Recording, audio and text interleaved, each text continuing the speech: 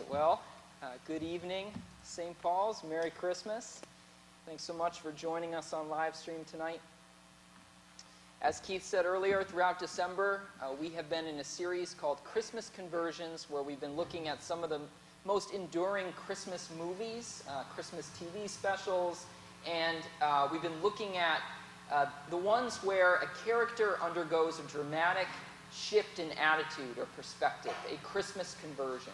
And then we've been reflecting on how those stories reflect biblical truths. And so we're finishing our series tonight with Charlie Brown Christmas. I've heard it said that when the creators of this special screened the final version, almost none of them thought it was going to be well received. In fact, the director said that he was embarrassed. And one of the animators, though, had a different opinion. He was in the minority, but he said, that was the best special I've ever made, and this thing is going to run for 100 years. Well, A Charlie Brown Christmas has not run for 100 years, but it is over halfway there. This is its 55th season. It first aired in 1965. And of course, it was well received. It's become a holiday tradition for many people to watch this, as also has become listening to the soundtrack by Vince Guaraldi, which is a holiday favorite. I know I never let a Christmas season go by without listening to that album. Now, I would say Charlie Brown's conversion story is not as dramatic as George Bailey's or Scrooge's or the Grinch's. But he does go through a dramatic shift in attitude, and I think his story is probably the most relatable out of all of them, especially in 2020. I think that Charlie Brown is a good mascot for us in 2020, a good character to represent this year, because he's the kind of character who gives expression to our insecurity and our anxiety. At one point in the special, Charlie Brown goes to Lucy, the psychiatrist, and if you're listening on the podcast, I'm putting that in air quotes, psychiatrist. And Lucy suggests a bunch of phobias that Charlie Brown might be suffering from, and with each one he goes, I'm kind of, but not really, I don't know, that's not quite right. And then she says, maybe you have pantophobia, Charlie Brown. And he says, well, what's pantophobia? And she says, the fear of everything. And his eyes widen and he yells, yes, that's it. That's my problem. Charlie Brown represents that part of us that feels like the world is out to get us.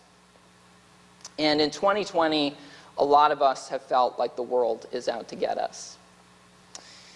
And like Charlie Brown, some of us are probably feeling let down this Christmas season. Maybe COVID-19 has changed your plans, or it's messed with your Christmas traditions. Maybe it's led you to feel unusually lonely. Chances are a lot of us are feeling more Charlie Brownish than usual about Christmas this year. So when the special opens, Charlie Brown is not happy, but it's hard for him to put his finger on exactly what's bothering him about Christmas. He can't point to COVID-19 like we can this year. One source of his discontent is the fact that he's not getting any Christmas cards. He looks into the mailbox and he sees that it's empty, and he says, well, I know nobody likes me. Why do we have to have a holiday to emphasize it? But that's not the only reason for Charlie Brown's discontent. He says he feels let down by Christmas. He feels like there isn't any magic in it, that it's all just about money, that it's become too commercialized, that it's just about selling presents and getting presents, that it's all about greed. In fact, when his sister Sally asks him to write a letter to Santa for her, she dictates to him, please note the size of each item and send as many as possible. If it seems too complicated, make it easy on yourself. Just send money. How about 10s and 20s? And when Charlie Brown hears that, he just walks away in disgust, and he says, even my sister. Everyone's just wrapped up in greed. So Lucy suggests to him that what he really needs is some sort of involvement, some kind of community involvement to lift him up out of his depression. So she suggests that he direct the Christmas play. And so he decides to give it a shot. But of course, doesn't go well. And no one seems interested in following his directions or learning their lines. All they want to do is listen to Schroeder play Vince Guaraldi and dance to it. And so Charlie Brown is very frustrated by this. He has this outburst. He throws his director's megaphone on the ground. And then when he collects himself, he decides, well, what we need is to set a Christmas mood for this play, so I'm going to go out and find a Christmas tree. So he and Linus go out to find a tree. And they go to the lot, and most of what's for sale are these big aluminum Christmas trees, which I guess were popular in the 60s.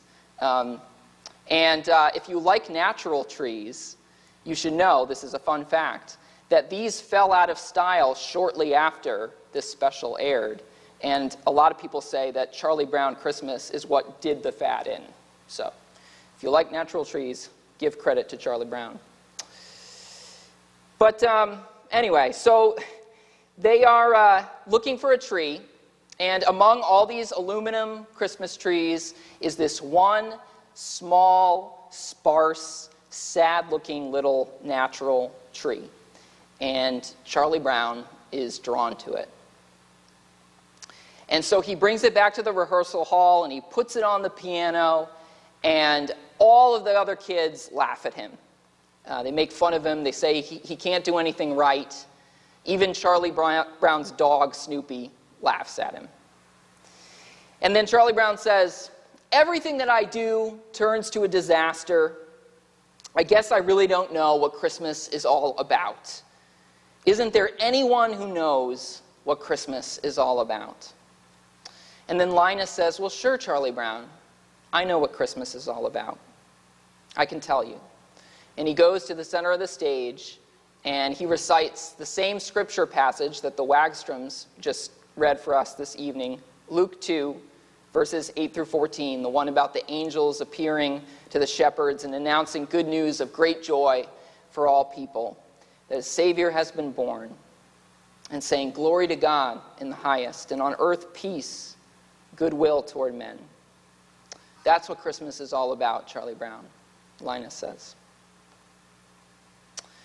And with that, Charlie Brown picks up the tree off the piano, and he goes out of the building, and his whole demeanor has changed.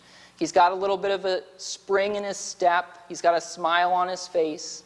He looks up at the stars, and he hears those scriptures ringing in his head. And he says, I'm not going to let all this commercialism ruin my Christmas. I'm going to decorate this tree. So what Linus said, what he recited from Scripture, has caused Charlie Brown's insecurity and his discontent to lift, at least for a little while. That's his Christmas conversion. And I think it's pretty clear what this special is trying to communicate, which is that when we understand what Christmas is really all about, it should drive out our insecurity. It should relieve our anxiety.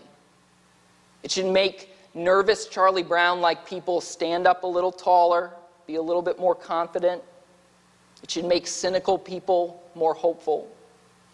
It should provide peace for us, even in the midst of our disappointments, even in the midst of 2020. When Linus is giving his speech, there's a little detail that's easy to miss, but it's significant. If you're familiar at all with Linus, you know that he always carries a security blanket wherever he goes. Even though his sister Lucy makes fun of him, he always has this blanket. You know, he has it when he's ice skating. He has it when he's talking to Charlie Brown out in the snow. He has it when he's dancing. He's always has it. And when he gets up to recite the scripture, he has it as well. But when he gets to the part where in the scripture where it says, "Fear not," he drops it. And for the rest of the time that he's speaking, his hands are free. It's a very, very simple detail that's easy to miss. But what that detail is hinting at is that what Linus is saying should be a source of peace. It should be something that frees us from our anxiety and our insecurity. Even in 2020, especially in 2020. For unto us a Savior is born, the Messiah, the Lord. Now, why is that a reason for security and peace? This birth of a baby. I mean, babies are born every day. There's nothing unusual about that. Although it is true that every time it happens, we're usually in awe of it, if we're close to it. The reason is because this baby is not just any ordinary baby. He was the Lord, God in the flesh. God coming to rescue us from the foundations of our anxiety, the sources of our anxiety, sin, death, from the fear that we are unloved and worthless, from the fear that life is purposeless, that it's just this futile journey from nothing to nowhere. You know, I realize that some of you listening right now might have a hard time believing what I'm saying. You might have a hard time believing that God really did become a human being, that he was born as a baby. Some of you might even have a hard time believing that God exists at all. Never mind believing in this thing that Christians call the incarnation. Now, if that's you, what I'd like you to think about tonight is, if it is true, this idea of the incarnation, that God was born as a human being, if it is true, what would that mean? Well, one thing it would mean, to put it very simply, is that the creator of the universe cares deeply about us, because he was willing to radically humble himself. I mean, think about how radical the demonstration of God's humility would be, to be born as a baby, to go from heavenly glory to a manger. The incarnation would mean that our Creator is willing to go to incredible lengths to bridge the divide between himself and us. The Gospel of Matthew describes the newborn Jesus as Emmanuel.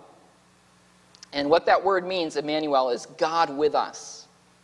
If God really was born as a human being, then that reveals that God is truly with us. You know, like a friend who says, "I'm with you." Truly with us. You know, he's not content to watch us struggle from afar. He's not indifferent to our situation, just sitting back in the distance, spectating, judging us from afar. He wants to meet us in our struggles. And ultimately, he wants to lead us to victory. Victory over sin. Victory over death. Charlie Brown has this tendency to feel like the world is against him. But when he hears the angel's announcement, he hears in it the news that God is with him.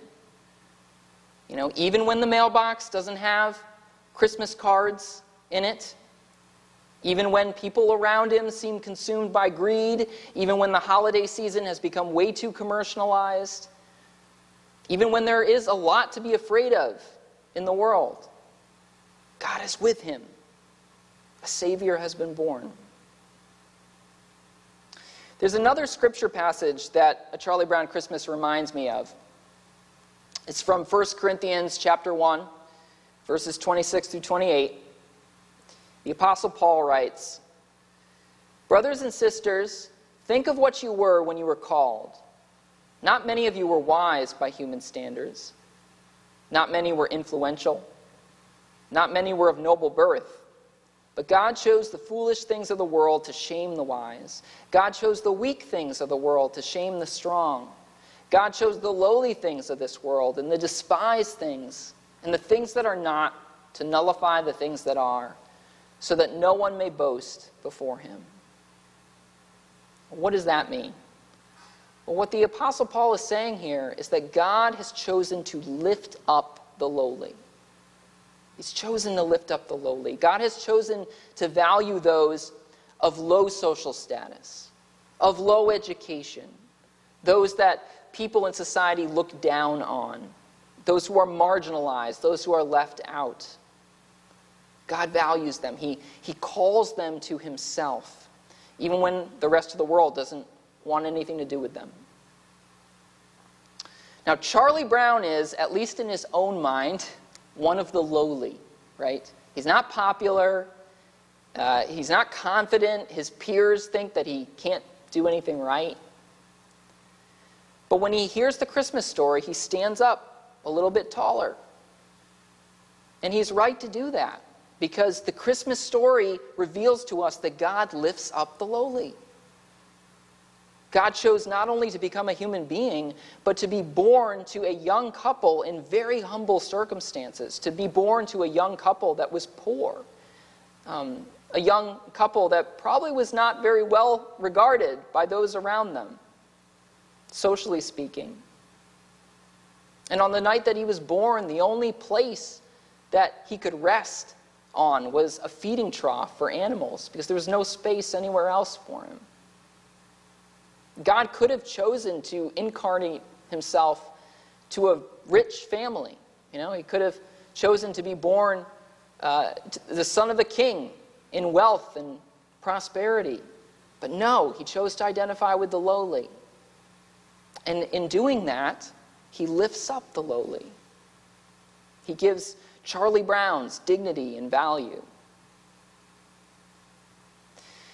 I think that the Christmas tree in this special is actually a really great symbol of this idea, that God lifts up the lowly. And I think it has a deeper meaning than we often realize. Charles Schulz, the creator of Charlie Brown, he said that the tree is meant to embody the spirit of Charlie Brown. And that's why Charlie Brown is drawn to pick it, despite it being, kind of the saddest looking tree on the whole lot. He's drawn to it because he sees himself in that tree. It's the Charlie Brown of Christmas trees, right? It is a lowly tree. But by the end of the special, what happens? All the kids come together and they decorate the tree. As Linus puts it, they give the tree a little bit of love. And when they do that, it actually looks great. It fills in, and it's triangular shaped and everything, and it looks nice and full. And even Charlie Brown, when he sees it, he can't believe how good it looks. And that's a great metaphor for what the Christmas story can do for us, if we let it. The Christmas story is this revelation of God's love for us. And if we let it, that revelation of love can transform us. It can lift us up out of our insecurity, out of our fear, out of our anxiety. God is with us. God is with you.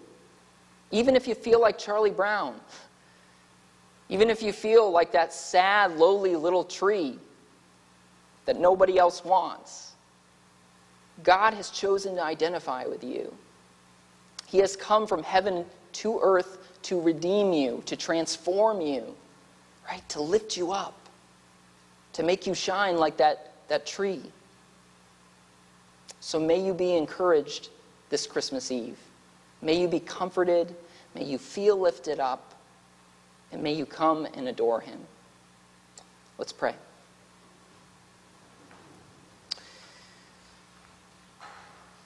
Lord, for any of us who are feeling lowly this Christmas, feeling discouraged, feeling insecure, God, I pray that you would lift us up.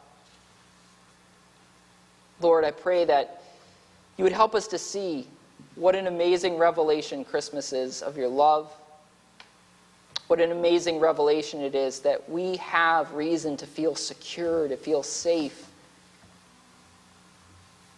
Because in the midst of this crazy world, we also know that behind it all is you.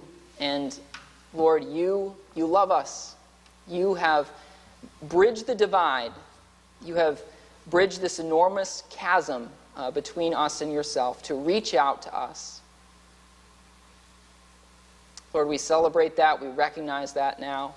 And Lord, we pray that that truth would transform us and give us joy. In Jesus' name, amen.